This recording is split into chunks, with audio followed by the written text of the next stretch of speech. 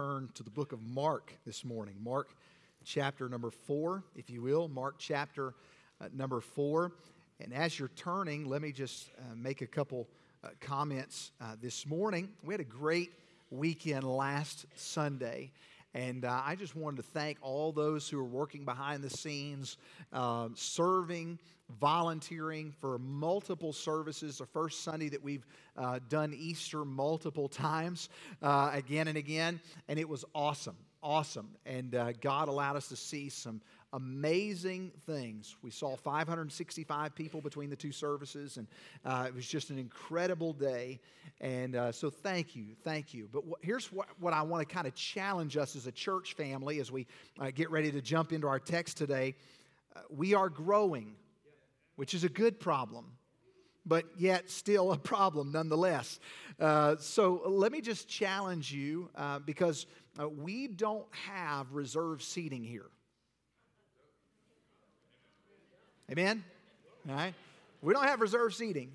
And so I don't think I have noticed any plaques on any chairs that says this seat is for you. So there aren't any. Some are looking. Did I miss something? But when I say that, I don't say that facetiously. I say that in such a way that if someone comes in and they're looking for a seat, give them yours. Give them yours. We don't have, I'm going to save this seat for somebody. Hey, give them your seat. Because the worst thing that could happen is someone come in and feel that we don't want them here, that they're not wanted. Because everybody needs a place to call home. Everybody. And we want them to feel that and say, Pastor, who are you berating? Nobody. I'm telling you of a problem that is coming. All right, I'm warning and preparing all at the same time. I'm exhorting and encouraging at the same time. So let me just challenge you this morning. If somebody comes in, invite them to sit with you. If they look kind of out of place, hey, be their buddy for the day. You tag team with them and encourage them. Hey, you can sit with me. Come sit with me. And if your spouse is working, man, if they're here with you, have them all sit with you. Sit somebody on the floor next to you. Put your kid on the floor. Whatever you have to do. But we have a good problem, and we're thankful for that. But just know that as we grow, seats will become harder and harder to find. And so encourage you, share your seat, share your spot. If you need to get up and slide to overflow so that somebody can have your seat, let me say that again. If you need to slide up and go to overflow so somebody can have your seat who's visiting for the first time and may need Jesus, give up your seat. All right? Because we are all about people at Crossroads. All about people, and encourage that God is building His church. It's His church, by the way. It's His. It's not ours. My name might be out on the sign at the road, but this is not mine. This is God's work, and He's doing a really good job with it. So we want to make sure that we get out of the way and let Him do His work. Okay? So I'm done with the public service announcement, and moving on.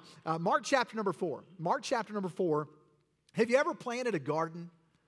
Maybe flowers or maybe a tree and you're cultivating it. Maybe it's some kind of garden, vegetables, whatever. On the way in, you received a little pack of seeds.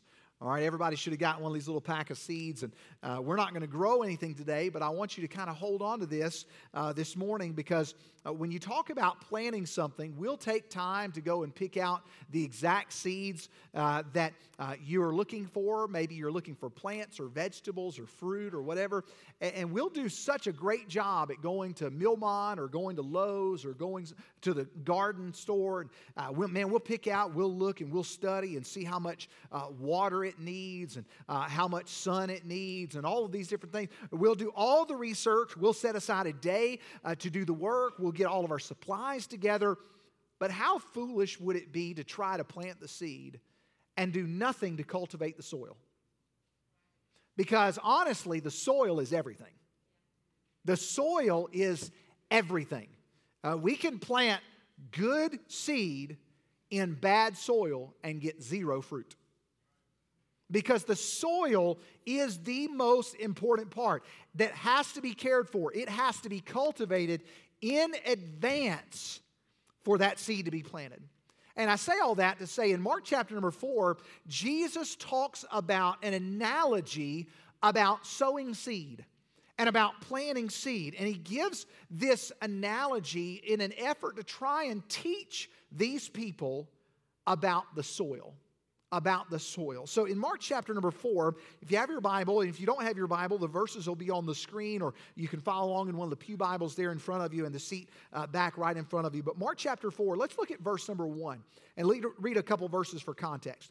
The Bible says, "And he began again to teach by the seaside, and there was gathered unto him a great multitude, so that he entered into a ship and sat in the sea, and the whole multitude was by the sea on the land. And he taught them many things by parables, and said unto them in his doctrine, Hearken," or listen up, pay attention. "Behold, there went out a sower to sow. And it came to pass, as he sowed, some fell by the wayside, and the fowls of the air came and devoured it up. Some fell on stony ground, where it had not much earth, and immediately it sprang up, because it had no depth of earth. But when the sun was up, it was scorched, and because it had no root, it withered away. Some fell among thorns, and the thorns grew up and choked it, and it yielded no fruit." Now you think about all of these different types of soil. We're going to look at all of them this morning, but I want to ask a very direct and pointed question, because every one of these soils mentioned in Mark chapter 4 are on display in the room today. Whether you're in the room or watching online, the soil that is mentioned is on full display today. And how you handle your soil will determine if you ever bear fruit. How you handle your soil will determine if you ever bear fruit. Let's pray together this morning. Father, thank you for your word, and thank you for the challenges that we see in your word. Lord, I ask that you please speak to our heart and show us how we can grow and how we can produce fruit in our lives. Lord, I ask that you please help us to see that you're cultivating the soil of hearts today. Lord, it's on display. Lord, help us to have a heart prepared to receive the seed of your word. Lord, I ask that you please speak to my heart. Please cleanse me of any sin unconfessed in my heart and life that would hinder me from being used by you. Please forgive me and purify me today and help me to be clean. Lord, please speak to our hearts and help us to ask ourselves the question, how should I respond to the word of God today? How should I respond to God's word? And Lord, whatever that spiritual need that is sown, Lord, whatever that spiritual need is that begins to grow, Lord, please help it to be responded to, advanced on. Lord, something, help us to respond to you today. We love you, and thank you for loving us. In Jesus' name, amen. If you're taking notes, you can write down number 1, the parable. The parable. At the end of chapter 3, it's implied that Jesus and his followers are in a house, and they go back out to the seashore. Jesus goes into a boat and pushes out just a little bit so that they could use the lake, that Sea of Galilee, really as kind of an amphitheater setting. He would get all of the sound benefits from being there on the water, and people would come up to the shore and give him a little bit of distance, but his own family was not convinced. We saw in chapter 2 and 3 that his own family was not convinced that he was who he claimed to be. And at some point in the story, in the narrative, Jesus slips back down to the Sea of Galilee and begins teaching. He knew that he had Jews and Gentiles, those who were in his group, his area of influence, and those who were without. As he's talking, he begins to share the story about a simple farmer, just someone who is sowing seed. And most would understand his analogy completely. Now, maybe while Jesus is talking, they can see a sower out in the distance who is planting a crop and doing exactly what Jesus is talking about. They've seen this scenario over and over and over in their lives. But how would it apply to them? And what is the reasoning? We see a couple different things that Jesus mentions. Number 1, he talks about the seed. In verse number 3, he says, "Behold, there went out a sower to sow." If you were to jump down to verse number 14, Jesus shares what that seed is. He says, "The sower soweth the word." That seed that he's talking about, the sower is the one who shares the seed. We know that Jesus is the one telling the story, but it's more than that. See, this morning, I am the sower sowing seed. You are the sower at your job tomorrow, sharing Jesus with a coworker. You are the sower at the holidays when your family comes and you have that weird uncle that most of us have, a weird uncle. But you have that family member that doesn't know Christ. You are the sower giving them the message of hope in that environment. The sower is the one who gives the message. Romans chapter 10 and verse 14 says, "And how shall they hear without a preacher, a sower, someone to share the word?" That's our job as believers, by the way, to present to those around us the one that we place our faith in. That is our job. We can't expect the world to do that for us. We can't expect the pastoral staff to do that for us. We can't expect TV evangelists to do this. Our job and my job is to share with others what He's done for us. You don't have to know all the right verses. You don't have to have a college degree. You don't have to have been to seminary. You just have to know and believe what Jesus has done for you. You have to know and have that settled in the bedrock of your soul. What has Jesus done for me? 2 Timothy chapter 1 and verse 7 says, "For God hath not given us the spirit of fear, but of power and love and of a sound mind." And then verse number 8, he says, "Be thou therefore," because we're not given into fear, because we're not bound by those fearful thoughts and doubts, because we're not driven by things that are not of love and not of a sound mind. He says, "Be thou therefore not ashamed of the testimony of our Lord, nor of me as prisoner." And then he says this, "But be thou partaker of the afflictions of the gospel according to the power of God." You know what that means? That means sometimes we have to accept that people won't like our message. That means that sometimes we have to accept and deal with the fact not everybody's going to be excited that you're in church today. Not everybody is going to be thrilled when you say, "Let me tell you about Jesus." And not everybody is going to be happy for you when you say, "Man, God met with us yesterday." They're going to get a little squirmish. They're going to get a little uncomfortable. They're going to get a little riled up. There will be some people who outright reject what Jesus has done for you because the soil is not ready. Because the soil has not been properly prepared. But the fact of the matter is that has nothing to do with our obedience to sharing the message. Our obedience to sow the seed. Our obedience to share what Jesus has done for us. Mark Devers said, "We do not fail in our evangelism if we faithfully tell the gospel to someone who is not subsequently converted. We fail only if we do not faithfully tell the gospel at all." It's not a failure for you to share with your coworker and them not get saved.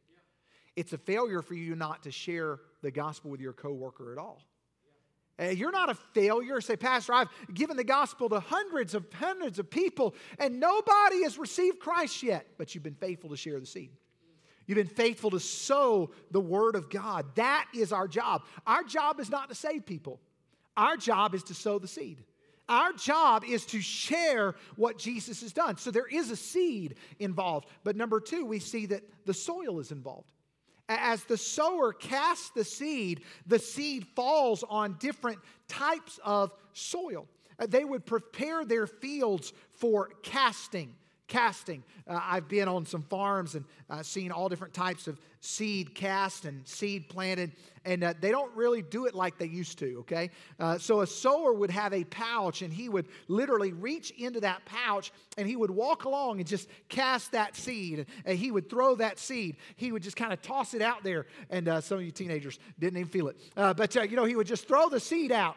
And throw the seed, enjoy the nap. And he would sow the seed. They would prepare their fields for casting, but some would fall outside the boundaries of the field. But each one of these types of soil that's represent a type of heart that is in the room. Represent a type of heart. And those same hearts are on display every time you come to church. Those hearts are on display. But what are the four different types of hearts that are mentioned? We see number one, we see the wayside that's mentioned. Look at verse number 4. "And it came to pass as he sowed, some fell by the wayside." He mentioned again in verse number 15, "These are they by the wayside." What is the wayside? The wayside represents the hard heart. The hard heart. Have you ever handed somebody a tract and they've thrown it away? Or they've crumpled it up, or someone refuses to take it at all? Or they sit folded and, yeah, just go ahead and try and press me. Tell me about this Jesus thing. Or maybe somebody who sits with their arms folded in church and doesn't respond to the Word of God and leaves unaffected, hears the message and walks out not responding at all. This is the person who resists the Word of God completely when it's shared with them. You see, soil that's been trampled on becomes hard over time. It's been trampled on and stomped on by life, by work, by relationships, things we hear and see. Life takes its toll and people become hardened to the seed. The soil of life is no longer soft and moldable and pliable. It's hard. That's why Solomon said in Proverbs 4:23, keep thy heart with all diligence, for out of it are the issues of life. See, when I open up my heart to anyone and everyone and everything, it gets trampled on. And the more that ground gets stepped on, the more it's packed down by anything that applies pressure. The only thing that can happen to a hard heart to prepare it for the soil is for it to be broken up. To be broken up. Hosea chapter 10 and verse 12 says, sow to yourselves in righteousness, reap in mercy, break up your fallow, your hard ground, for it is time to seek the Lord till He come and rain righteousness upon you.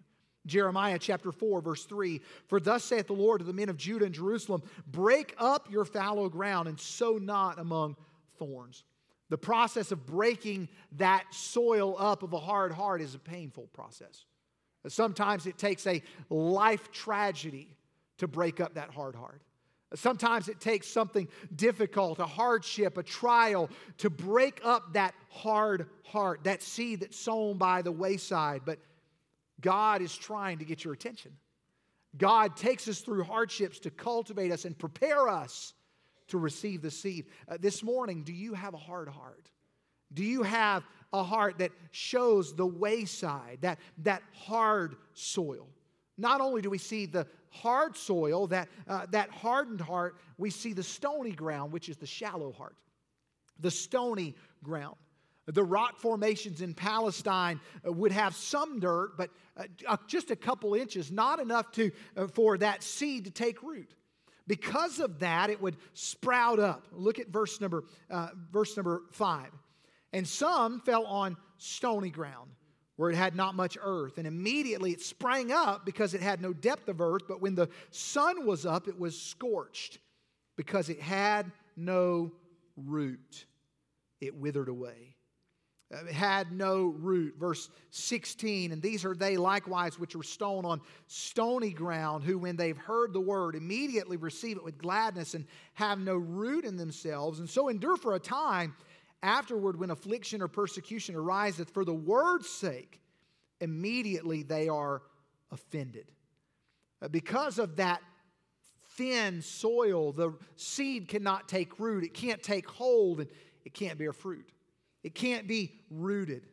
A great example in Scripture of this type of soil, this type of heart, is found in Luke chapter 9 and verse 57 and 58. As Jesus is teaching, it says, it came to pass that as they went in the way, a certain man saith unto him, Lord, I will follow thee whithersoever thou goest. He's excited. Hey, Lord, I'll follow you wherever you want me to go. I want to be one of your followers. I want to be a disciple. I want to go with you. And what does Jesus do? He curbs the enthusiasm. He makes sure that the man understands the cost of discipleship.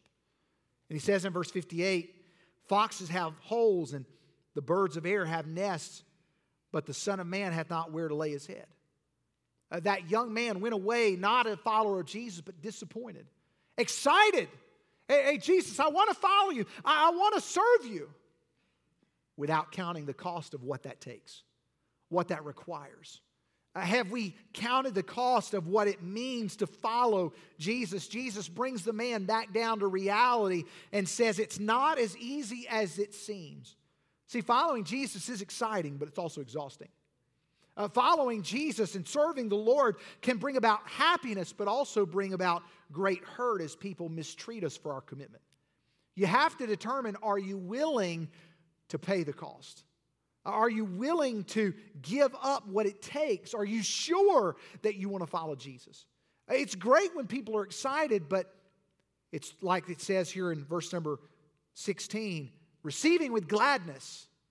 But when the trials come and the difficulty comes up, and it's not easy to serve Jesus anymore, the seed shrivels up and dies because it's not rooted. Remember, Colossians tells us to be rooted and grounded in Christ. Rooted and grounded. Are you sure this morning that you want to follow Jesus? Do you have a hardened heart? Do you have a stony heart or a shallow heart, not allowing the seed to take hold? An Iranian church leader said this: disciples forsake the world and cling to Jesus till He comes, but converts don't. Are you a disciple this morning, or are you a convert? See, it's easy to be a convert. It's more difficult to be a disciple of Jesus. The disciples aren't engaged in a culture war, but converts are. Disciples cherish, obey, and share the Word of God, but converts don't. Disciples choose Jesus over anything and everything else, but converts don't. And converts run when the fire comes, when the trials come, but true disciples don't. See, you have to decide today, are you a convert of Jesus or a disciple of Jesus? Remember when Jesus had all of the followers of Him in John chapter 6 and verse number 66? He gave that long message in John chapter 6, and it says in verse 66 that from that day forward, many of His disciples walked away, turned away. It was almost like Jesus took inventory and reminded and said, hey, are you sure that you want to follow me? Gave a long dissertation in John 6, and to the point where when Jesus got done with the message and the crowd dissipated, there were only 12 left.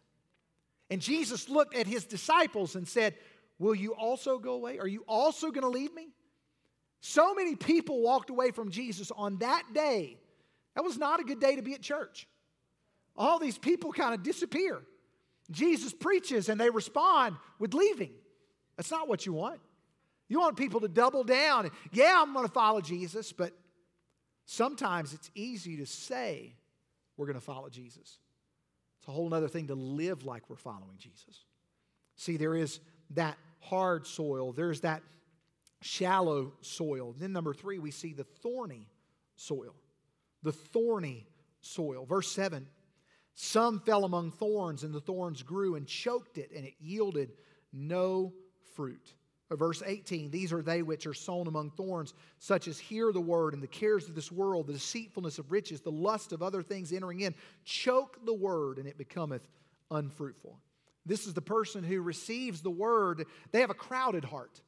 They have all of these different things going on. They hear the word, and rather than turning from their old lifestyle, their own way of living, their own way that they've done things, their own environment, their own culture, rather than turning from that, they try to add Jesus to that. Hey, let me just add Jesus into my way of living, and that's what I need. It doesn't work.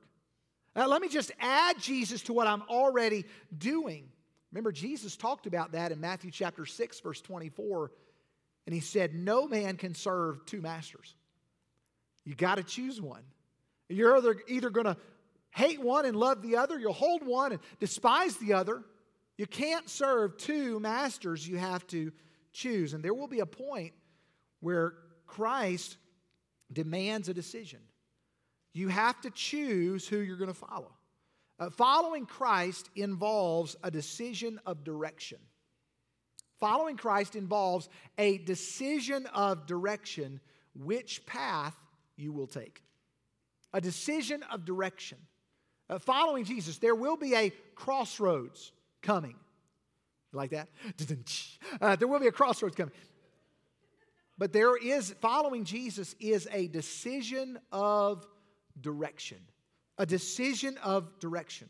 Remember, Jesus in Matthew chapter 7, verse 13 said, enter ye in at the strait gate, for wide is the gate, broad is the way that leadeth to destruction, and many there be which go in thereat. Because strait is the gate, and narrow is the way which leadeth unto life, and few there be that find it. There are two paths to choose from. One is really big. One is really broad, the Bible says. And a lot of people on that path. A lot of the crowd, a lot of the group that you spend time with at work, and a lot of people that we know are on that path. But where does that path lead? Destruction. It's more popular than that straight path, that narrow path, that obscure path. But the path that Jesus promoted is not the broad path. It's the narrow path. It's that narrow way, the one that's less crowded, the one that not as many people choose. But where does that path lead? It leads to life. That is the path that he's talking about. Well, our problem comes when we try to play hopscotch back between multiple paths. Now, I want a Monday through Friday, I want to be on the broad path, be with all my friends where it's fun and it's exciting and everybody has a good time. And we don't really talk about Jesus much, but I'm on this path. And then on Saturday, I want to kind of scoot over. I got to be on this path now because it's time to be in church. And amen. And the goodness of God. And then Monday, I don't know anything about the goodness of God because I live over here in the broad path. Did you realize at the end of your life, you do this dance back and forth, it's not going to end well. You have to choose. In church, we're getting ready to be at a place where we got to choose. So, Pastor, what are you talking about? Because we live in a world that is all about this, back and forth. You know what the world takes notice of? The people who stay here and who live on the narrow path. They're weird. They're Bible thumpers. Man, I don't know about them. You know, something's off. And they got screw loose, Pastor. But maybe it's just that they've chosen not to do the back and forth. Or maybe they've chosen just to say, hey, following Jesus is worth the cost. Following Jesus is better, more consistent than going back and forth. And it doesn't get any easier. We think, well, Pastor, you preach to those teenagers, man. You share, you tell them because they need to be consistent. That's a message that applies to all of us. Because we all do this song and dance all day long.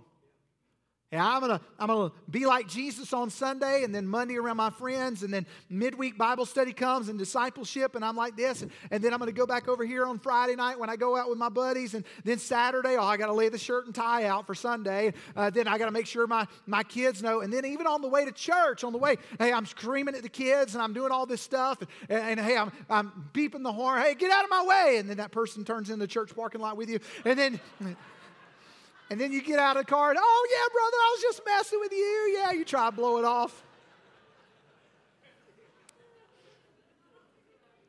Personal testimony. Yeah, there it is.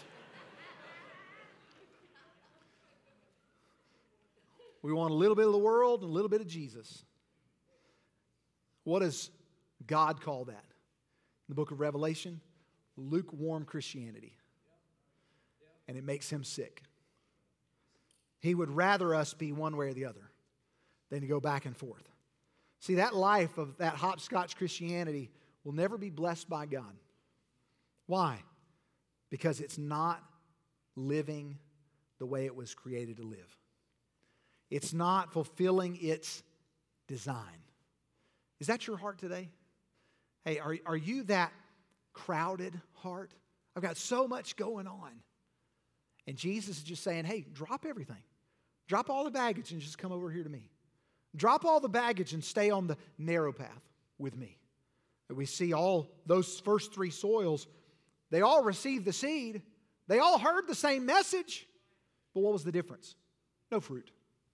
No fruit. Look at the fourth one. That's the good soil. The fruitful heart. The good soil. Look at verse number 8. And other fell on good ground and did yield fruit that sprang up and increased and brought forth some 30 and some 60 and some 100. And he said unto them, he that hath ears to hear, let him hear. Hey, take inventory of this. Be reminded. And then in verse number 20, and these are they which were sown on good ground, such as hear the word, receive it, and bring forth fruit, some 30-fold, some 60, some 100. It brings forth fruit. See, only the soil that was prepared brought forth fruit. Some of the good ground bore a lot of fruit. Some of it not as much. We think that when we get saved and we come to Christ that immediately I'm just going to start, everybody's going to gravitate to me and say, how can I be a believer too? It doesn't work that way. Not all the time. We think that, man, immediately after saved, something's going to happen and all of a sudden I have this S tattooed on my chest. I'm a super Christian. And I can just, at any moment, hey, never fear, I am here. That's not going to happen either. Not going to happen. But the truth is, if you're growing in Christ, you will bear fruit. Maybe not the fruit that you think, but you will bear fruit. Galatians chapter 5, verse 22 says, but the fruit of the Spirit is love. You'll have a different outlook towards people. And I used to hate that guy. Now I'm concerned that he's talking about going and doing all this stuff with his friends that's against the plan of God for his life. Man, that concerns me. That bothers me. You'll have joy. Your world can be crashing and burning around you, and everything is okay in your heart because you have Christ, and you have peace, and it'll be settled in your heart, and all of these different things, long-suffering, patience, not as much horn honking in the car on the way to church. You'll have gentleness.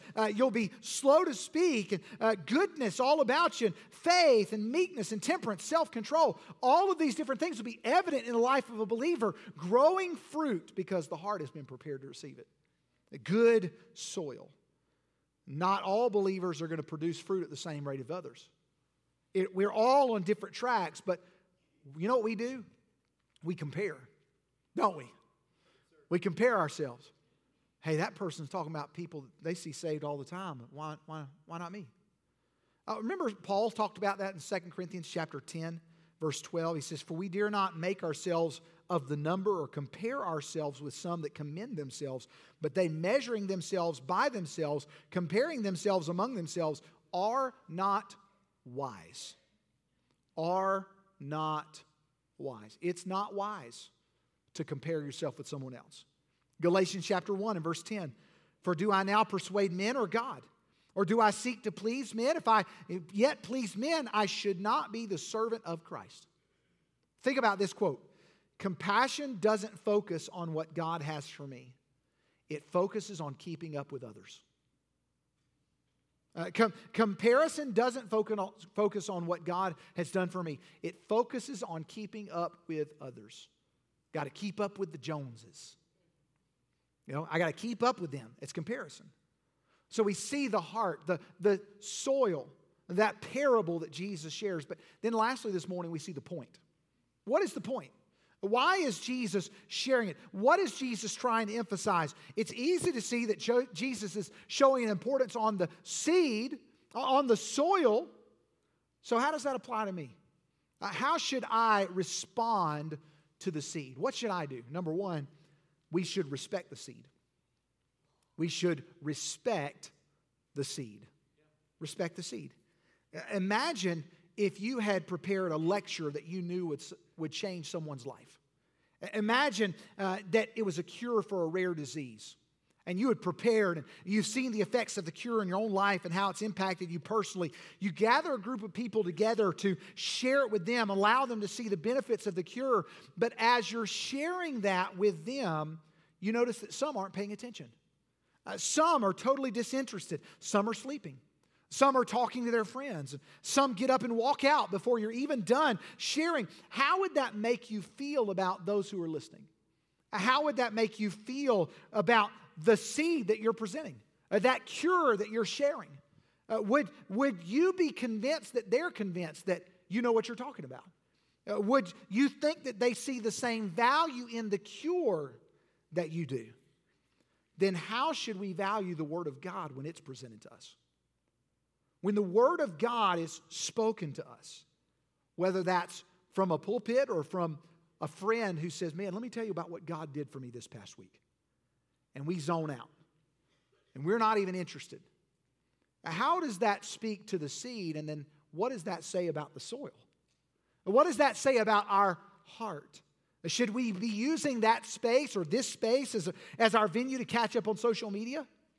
Should we be using this space to clip our nails?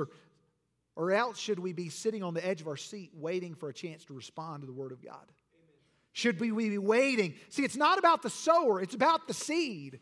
It's about the Word of God. And what does God's Word have to say for me? And how does it apply to me? And what is it going to do for me? And how is it going to change me? Hebrews chapter 4, verse 12. For the Word of God is quick and powerful, sharper than any two-edged sword, piercing even to dividing asunder of soul and spirit, joints of the marrow, and is a discerner of the thoughts and intents of the heart. 2 Corinthians chapter 3, verse 16 and 17. All Scripture is given by inspiration of God and is profitable for doctrine, for reproof, for correction, for instruction in righteousness, that the man of God may be perfect, thoroughly furnished unto all good works.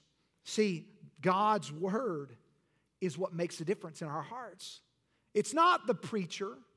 It's not the preaching. It's the seed. It's the seed of the Word of God. See, if I don't believe that the Word of God can change my life, then how would I expect anyone around us to believe that it can change theirs? If I don't believe, if I don't hang on to the Word of God and I don't respond to the Word of God, why would I expect anybody else to give heed to it if I don't? Can I say lovingly and compassionately, that's one of the reasons why we ask people to minimize their movements during a service? Hey, I understand emergencies happen and people got to go to work and all those different things. I get all that. But I also understand that this is the Word of God. This is God's Word. And we have a responsibility to ask ourselves, how am I going to respond to what God is saying? And so number one, we respect the seed. And number two, we respond to the seed. Look at verse 11. And he said unto them, this is now just the disciples, the crowd's gone, the disciples, and he said unto them, unto you it is given to know the mystery of the kingdom of God. But unto them that are without, all these things are done in parables, that seeing they may see and not perceive, and hearing they may hear and not understand, lest at any time they should be converted and their sins should be forgiven them. The preaching of the word is done in two parts: presentation and application. Presentation and application. The Word of God is presented. And then I have to ask myself, how does this apply? How does this apply to me? Some preachers are really good at sharing both. But sometimes I have to sit back and say, how does this apply? What does God want me to do? How should I respond? You think about the time of invitation, reflection, the altar's open, people can come and pray, and they'll say, God, speak to my heart, do for me what I just heard, apply God's word to my heart. Some people choose to pray in their seats and respond there, but there should be a response from God's people to the word of God. When God speaks, we should act. When God speaks, we should act. And this is a time when God is trying to speak to someone's heart. Imagine God speaking to someone's heart, and in that moment that God is speaking, hey, I want you to respond. I want you to do this. I want you to take this step. I want you to move. I want you to speak. I want you to submit. Imagine in that same moment that somebody says, hey, excuse me, I need to get up. In that moment, that seed is snatched away. That seed is squashed. That seed is taken, and that thought is gone. That's how vital it is. That's how important it is when we respond to the Word of God. When we respond to the seed, we respect the seed, that it is God's Word. I could care less if you listen to me. I want you to listen to God. I want you to hear the Word of God. Because all I can do is talk to your head. God is the one who speaks to our heart. It's not about the preacher. It's not about the preach. It's not about the preaching. It's about the seed. And it's about the soil that the seed is cast onto. Matthew chapter 7, verse 24 through 27. Therefore, whosoever heareth these sayings of mine and doeth them, I will liken him unto a wise man which built his house upon a rock. And the rain descended, and the floods came, and the winds blew and beat upon that house, and it fell not. Why? For it was founded upon a rock. Everyone that heareth these sayings of mine and doeth them not shall be likened unto a foolish man, which built his house upon the sand. And the rain descended, and floods came, and the winds blew and beat upon that house, and it fell. And great was the fall of it. What was the difference? Both heard the word of God.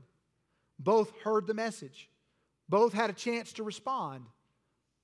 One said, I'm going to respond, and one said, I'll wait. One said, I'm going to respond now. I'm going to do what God is leading me to do. And the other said, not today. What happened to the house? One stood strong when the storm came, and one fell when the storm came. Same storms, same difficulties, same scenario, but one was ready for the storm and one was not. Hey, this morning, are you listening with a desire to respond to God's word? Or do you have a heart that is ready to receive the seed of God's word? Do you have in your mind, in your heart, already knowing, formulating, this is how God is speaking, this is how I'm going to respond? Because when God speaks, His people should act. When God speaks, and that's not a year from now, we should act immediately, responding to God's word. Not the preacher's, but God's word, His voice, tuning into His voice so that we can know exactly how He desires us to respond. Every head bowed, every eye closed. Now, let me ask you today, you're in the room or watching online, let me just simply ask you two very important questions. Do you know beyond a shadow of a doubt that you're on your way to heaven? Do you know if you died today, you'd be on your way to heaven? Are you convinced that heaven is your eternal home? Maybe you're here this morning and you don't know that for sure. You're not convinced. Could I pray for you this morning? I don't want to embarrass you, call your name, point you out. We have personal workers that are already down front, and if you're battling that in your heart, your mind, and you're not really sure where you're going to spend eternity, I would challenge you right now just to kind of scan and peek and find out where those personal workers are located. Brother John will be down front, and personal workers will be in the front and in the back. We would love to pray with you. Would love to challenge you. Would love to answer any question you might have. Take the Word of God and try and help you today. But maybe you're here and you say, Pastor, I'm not sure that I'm saved. I don't have that assurity. I'm not convinced. Could I pray for you today? I'm not going to embarrass you. I wouldn't call your name out if I knew it, but I would like to pray for you. Can I be your friend today? Pastor, I'm not sure. Please pray for me. I don't know if I died, I'd be on my way to heaven. I'm just not convinced. Is that you? Would you simply slip up your hand long enough for me to see it and you put it right back down while no one's looking around? Thank you for your honesty. Anybody else, you would say, Pastor, I haven't raised my hand, but I'll raise it right now. Please pray for me. Include me in that prayer. I'm not sure that I'm saved, but I'm at least concerned enough to ask you to pray. Is that you? I just want to pray for you. Nothing more, nothing less. Pastor, please pray for me. I'm not convinced. That's me. Thank you for your honesty. I appreciate it. I'm going to pray for you. Somebody else say, Pastor, I'm not sure. Please pray for me. Salvation is so simple. It's literally admitting what God has already said, that we're sinners. You and I are sinners. The Bible says it very clearly. All have sinned and come short of the glory of God. We've fallen short of perfection. We're not perfect. We can't measure up to His standard of perfection. Never will. But Jesus died to bridge the gap. He died on the cross and paid for your and my sin on the cross. He died a death that we would not have to die. He paid your sin debt that you would never have to pay. And by simply confessing what you already know, that you're a sinner, and asking Him to apply what He did to your life, the Bible promises, according to the Word of God, that you can have that forgiveness. You can know beyond the shadow of a doubt where you're going to spend eternity because of the promise of God's Word. That's what salvation is. It's simply taking God at His word that you can have what He is offering today. Hey, it's not a magical, mystical experience. It's not a magic prayer that saves. It's simply asking Him to do what only He can do. I can't save you, but God can. And maybe you're here this morning and you would take just a moment today and you would pray right there in your seat or come and talk to a personal worker. And you would say, Dear Jesus, I know that I'm a sinner. And I know that if I stay the way I am, I deserve to be separated from You because of that sin. But thank You for dying on the cross for my sin. Thank You for paying my sin debt. Please come into my life and help me to follow You with the time that I have left. That is biblical salvation. And if you're here this morning and you would pray a prayer something like that, or you would pray to the Lord and ask Him to save you, I promise you He will. He will. And we would love to rejoice with you if that is your testimony. Maybe you need to come and talk to somebody. Maybe you're battling a burden or a trial or hardship in your life that you need somebody to pray with you over. Man, we would love to do that. That'd be our pleasure. Maybe you need to take a step today. You have a decision that's been weighing on your heart, and you need to take that step in that process with Jesus. Man, take that step by faith. Do what God is leading you to do today. That is the call for today.